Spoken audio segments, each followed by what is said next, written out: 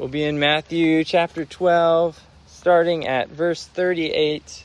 Give me a little thumbs up when you got that on your device / old-fashioned book called the Bible. That's a high five. That's a hand raise. I need a thumb. There you go. All right, Matthew chapter 12, starting in verse 38. Please read along as I read for us. This is the word of the Lord. Matthew 12:38. Then some of the scribes and Pharisees answered him, saying, Teacher, we wish to see a sign from you. And he answered them, An evil and adulterous generation seeks for a sign, but no sign will be given to it except for the sign of the prophet Jonah. For just as Jonah was 3 days and 3 nights in the belly of the great fish, so will the Son of Man be 3 days and 3 nights in the heart of the earth. The men of Nineveh will rise up at the judgment with this generation and condemn it. For they repented at the preaching of Jonah, and behold, something greater than Jonah is here.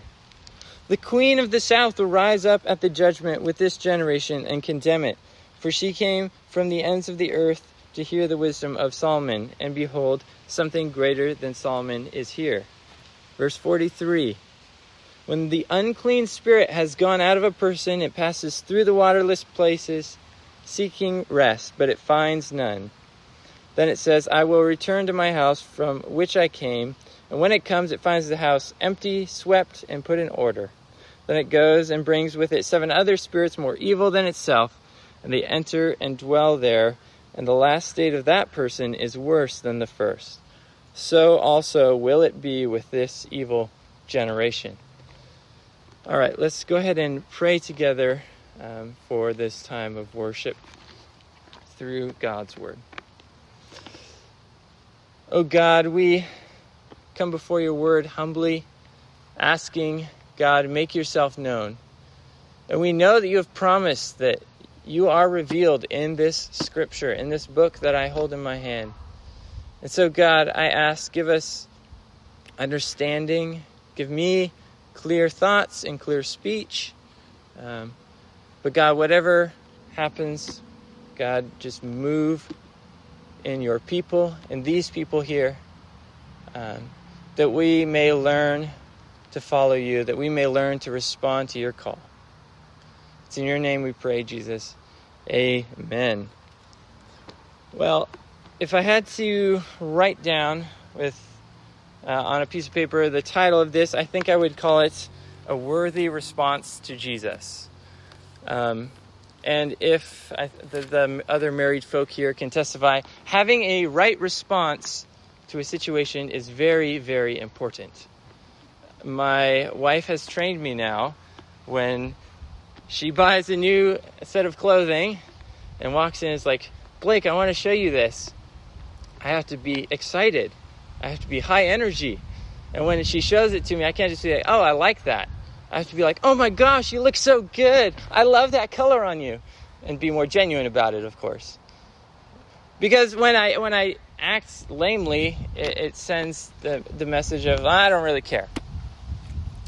Or even, clothes are kind of a light example. So let's think a little more realistically. On our wedding day, an appropriate response to seeing my wife walk, or my soon-to-be wife walk down that aisle? Cry. Tears. Amen. Now, I'm not a crier, but I got a little misty-eyed. Definitely. Right? But that's a right response. It's a worthy response, because this is the moment where I'm becoming joined with the woman I love. Right? Or even if one day we're pregnant and she tells me, Blake, I'm pregnant. My response should not be awesome. Right? That does not sound like I think it's awesome. And in the same way, in this passage, Jesus is pleading with these Pharisees and scribes how we ought to respond to himself. And so that's what we're really going to look into. What is a worthy response? A right response to the person of Jesus and his gospel. And I want to put it to you, it's 3 R's that we get. 3 R's. First we repent, then we run to Jesus, and lastly we rely on him. So repent, run, and rely. So these are the right responses that Jesus lays out to himself. So let's go ahead, dive right in. First right response is to repent. Repent. So let's set the scene, right? Verse 38. Go ahead and look down. Verse 38. Then some of the scribes and Pharisees answered him, saying, "Teacher, we wish to see a sign from you." All right, so we've talked about scribes and Pharisees before, but in case you need a little refresher, these are like the top of the top when it comes to Judaism. They're the smart guys. They went to college. They memorized the first few books of the Bible. They're keeping the law. They're the religious leadership. And they come to Jesus saying, "Hey, show us a sign." And what is Jesus' response in verse 39? But he answered them, "An evil and adulterous generation seeks for a sign, but no sign will be given to it except for the sign of the prophet Jonah." So they come asking, "Hey, show us a sign. Show us a miracle. Prove to us you are who you say you are."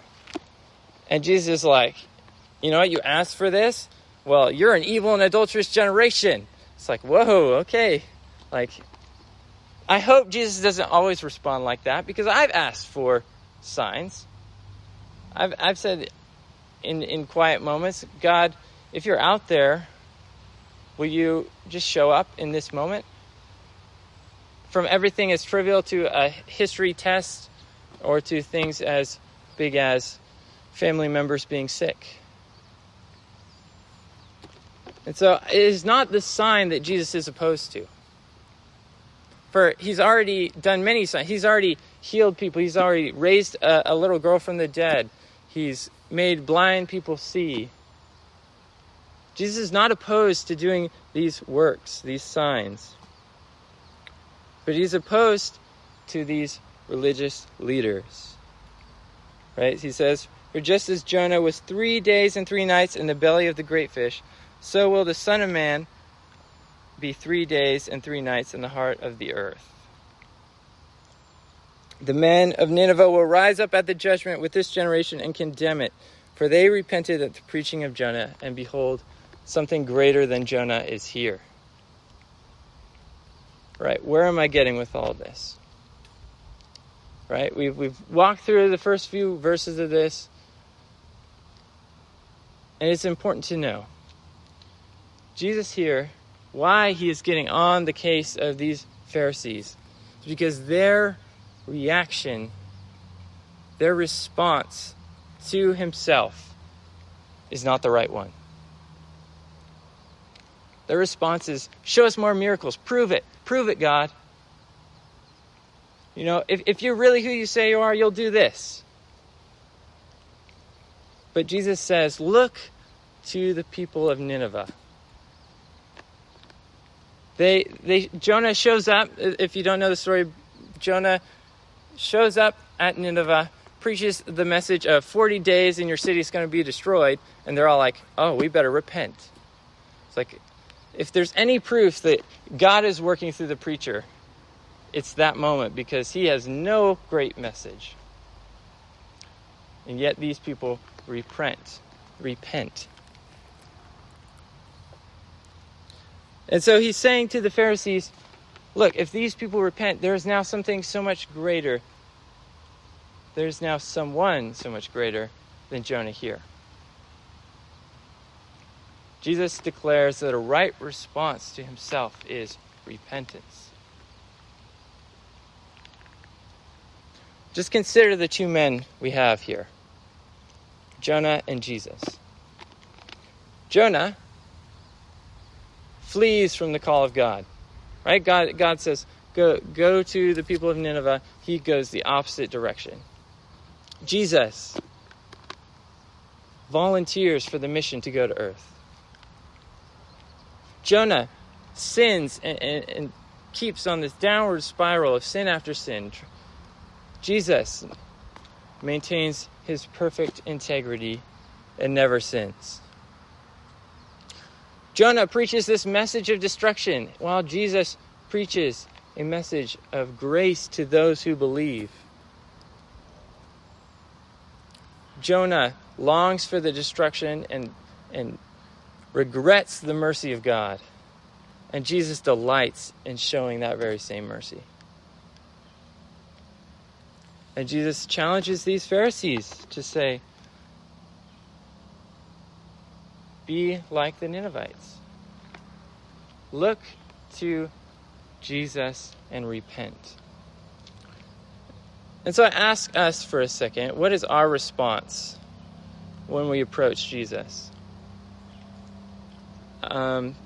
I know it's easy for me to approach with flippancy, with this light disregard for who he actually is. But as Jesus has shown us, the right response to himself and his gospel is repentance. But he doesn't stop there. He goes on in verse 42. So the first point, Jesus says the right response is repentance. Second, he says the right response is to run to himself. 42, the queen of the south will rise up at the judgment with this generation and condemn it. For she came from the ends of the earth to hear the wisdom of Solomon, and behold, something greater than Solomon is here. Now this story comes from 1 Kings chapter 10, talking about a queen of a place called Sheba who hears of this man, Solomon, who has been gifted by God for wisdom.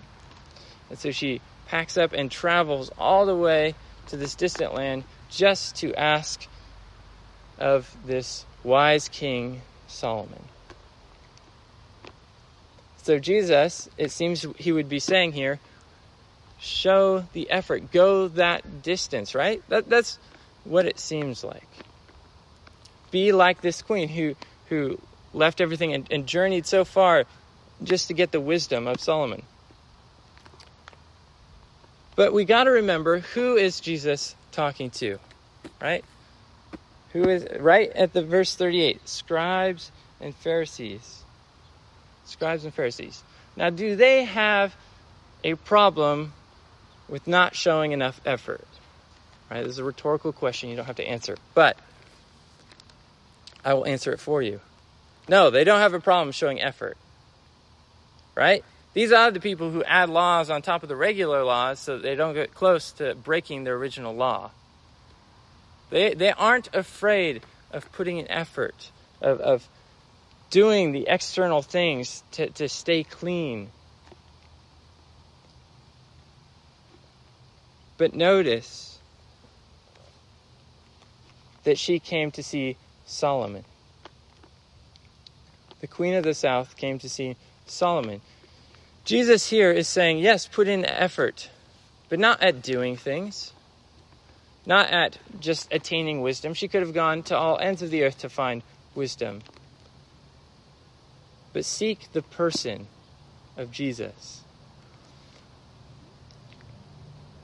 Now, guys, if I could get this across by just like having a brain connect, I would be so happy. Because this is something that is so fundamental and yet so hard to put into words. But your faith is in the person of Jesus. Right? So that means he is the source of it.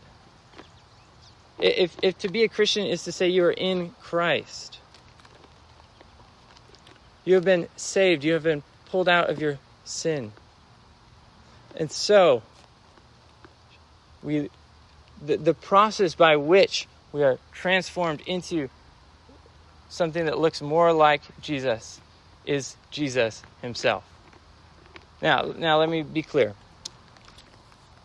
Imagine for me, if you will, you're a foster kid. You've been in the foster care system your whole life, hopping house to house, fairly traumatic, just hardship after hardship, house to house, and then out of the blue, a family adopts you.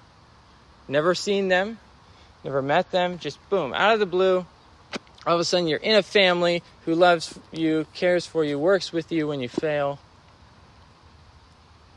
I mean, most of our natural reaction to that is, why? Why am I getting this? Why me?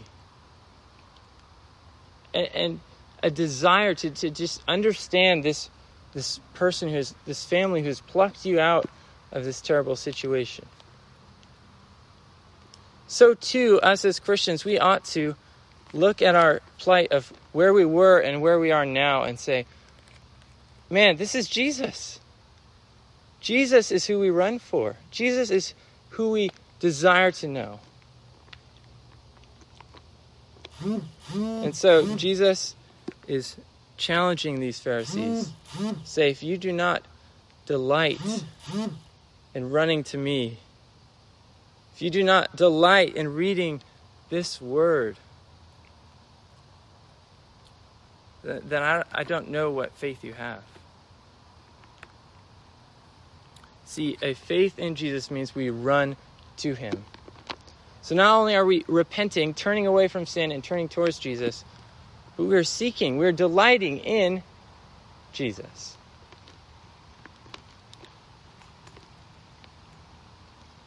But we have one final response to Jesus that we lay out, and it seems to take a weird turn.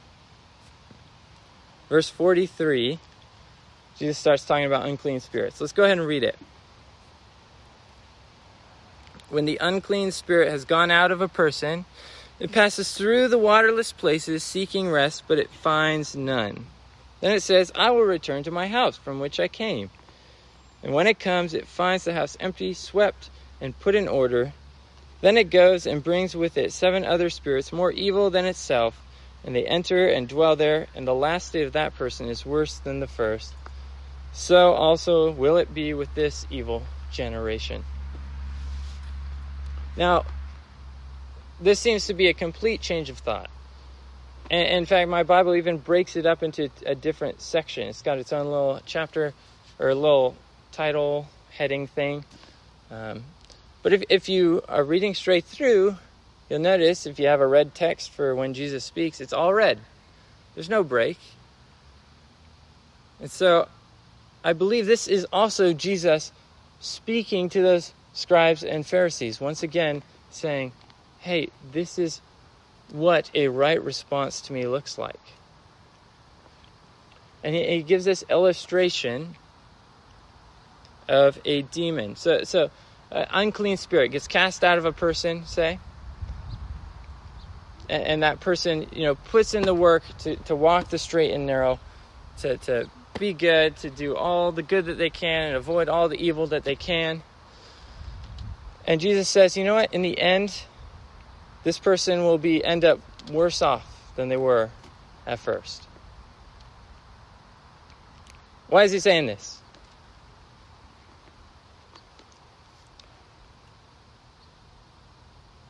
It is so important that we recognize that reliance on anything other than Jesus is going to fail us. What does that look like, to rely on something other than Jesus? Well, so often we rely on ourselves. My ability to push through. You know what? I am going to be a good Christian. I'm going to do it. I can't tell you how many times I have seen a specific sin in my life and approached it saying, I am never going to do this again. And what do? By the next day, I do it again. Maybe if I'm lucky, I last like 3 days without doing that same exact sin. Of course, doing other ones.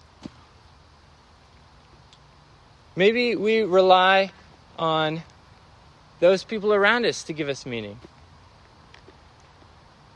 He says he likens the person to a house that's swept up, cleaned, and orderly. Maybe if all our relationships are right and good, maybe then I'll have value of meaning. But Jesus here is saying to the Pharisees, and so too it speaks to us, rely on me. We can only rely on Jesus. Let me give you a little illustration. Who here has done those little Chinese finger traps? You know, yeah. My brother loved those things. He would force my fingers. So basically what happens is you put your fingers in and it feels all loose and like you could escape at any time. But as soon as you start pulling back, the weave of the material tightens up and your fingers get stuck. And then the more pressure you apply, the tighter it gets. But if you relax, then you can't pull your fingers out and you're stuck. And this is, I think, a great picture of sin. Because, we are all born into that Chinese finger trap. We're born with our fingers in it, and the more we pull and fight and just try to tough it out, to get rid of this sin, to muscle it out on our own power, the tighter the claws of sin get into our life. The truth of it is, without Christ, you have no chance of escaping the bondage of sin. You have no chance of combating the power of sin. But here's the flip side, and this is where the news gets good. With Christ, you absolutely do have freedom from the bondage of sin and the power of sin. In Jesus, we are given the freedom to say no to sin and yes to himself. That comes with reliance on him. Jesus comes and says, you know what? I see your fingers are stuck, and he chops that Chinese finger trap in half. And it's no longer relevant. There are no bonds holding you together. You're no longer stuck in the cycle of pull and tighten, come together and loosen. High schoolers and middle schoolers, I want to come to an end here of our time in the Word with both a warning and a promise. And this is where we get into some of the application. Here's my warning. We are all born into this generation. It is so easy to read this passage and say, yeah, you go, Jesus, you get them. Right? It's like, yeah, you get those Pharisees, you evil and adulterous generation. You teach them a lesson. But the truth of it is, we are this same evil and adulterous generation. We are born into it by nature and by choice. And this is a warning. Jesus is saying the last state of that person will be worse than their current one. That's a scary truth. But there is eternal consequence.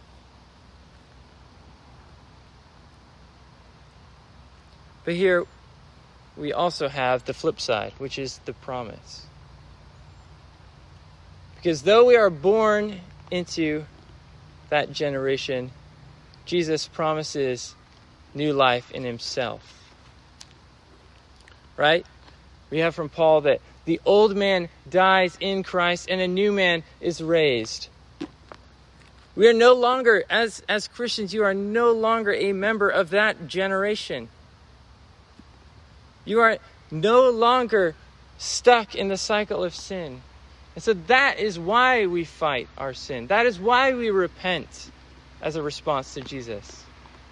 Not just because Jesus shows up on the scene and does nothing, but because he has done everything.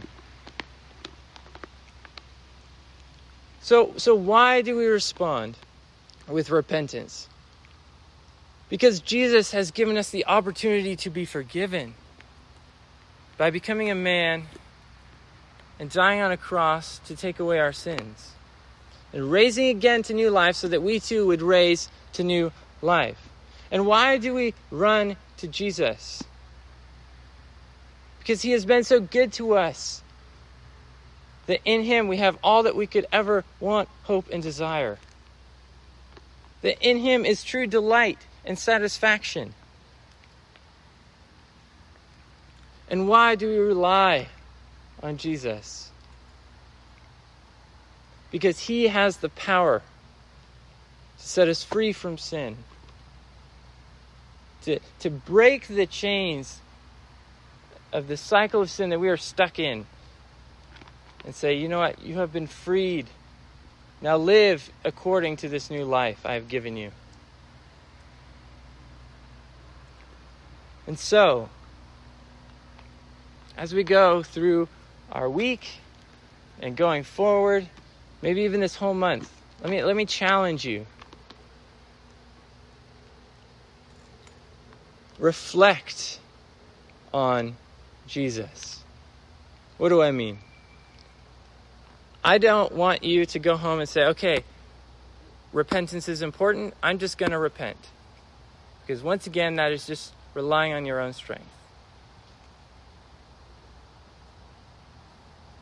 Please, what I beg, what I ask for, what I hope and earnestly desire for all of you and myself, is that we could truly learn to love our Savior.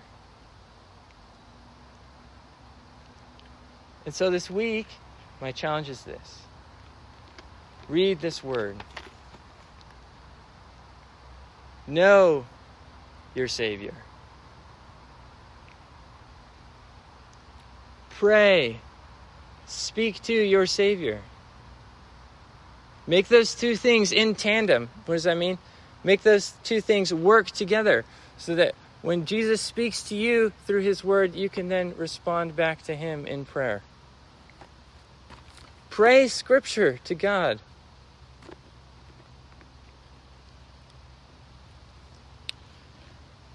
Our response is important. There is a right response to the person of Jesus. May we be people who, in delighting in him, learn to repent, learn to run after him, and rely on his power. Let's go ahead and pray.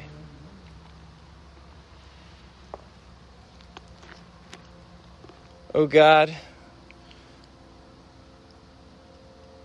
we are so grateful that you sent your Son, Jesus, to this world. And God, that he would volunteer for that mission, knowing the outcome. God, we are so blessed.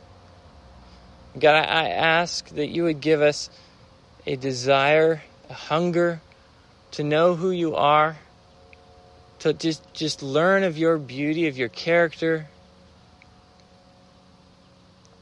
And out of that, God, give us the habit of repentance. Out of that, God, let us daily fix our eyes and run towards you. And God, we rely on you for these changes, for we know we cannot accomplish them on our own power, on our own strength. And God, you have promised that you will work in those who are yours. And so, God, we offer ourselves up to you. Please change us. It's in your name we pray, Jesus. Amen.